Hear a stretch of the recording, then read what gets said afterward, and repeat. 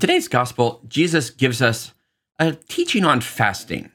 Particularly, he uses the image of a wedding.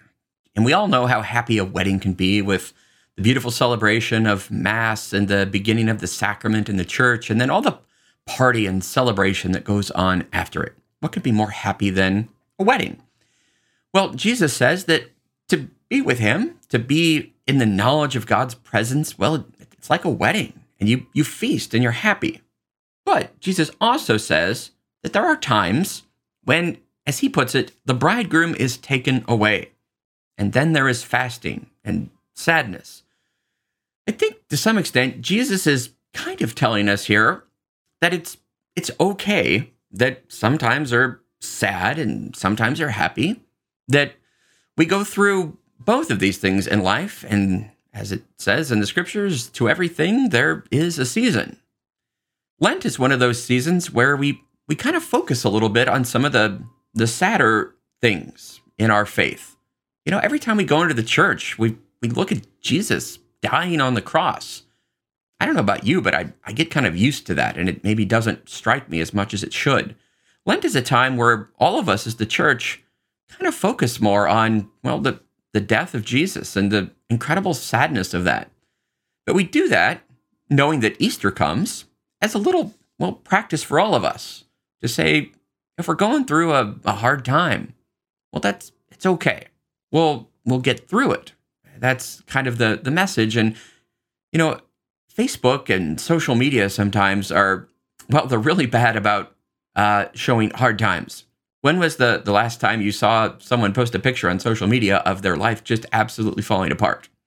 Well, we don't see that. Rather, you get that one kind of moment of glory, that shining moment where everything is just perfect and beautiful, and that's what you post. I do that. Like, here's me on top of a mountain backpacking. Here's me at the symphony, or here's me at a museum, or here's the most beautiful sunset.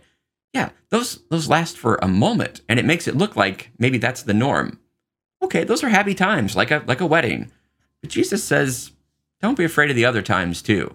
When you're not on the mountain, when you're down in the dumps, when there's death, when there's sickness, when there's loss of relationships and jobs and all kinds of other struggles. Okay, Lent kind of shows us that we don't have to be afraid of those.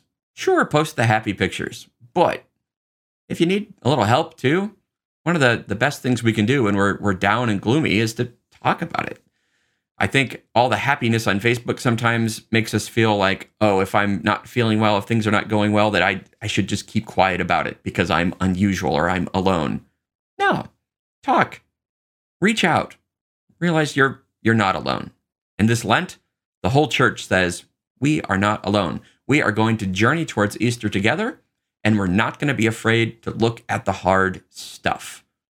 The death of Jesus is the hardest thing that ever happened, and summed up in that are all the hardnesses and difficulties of our entire life.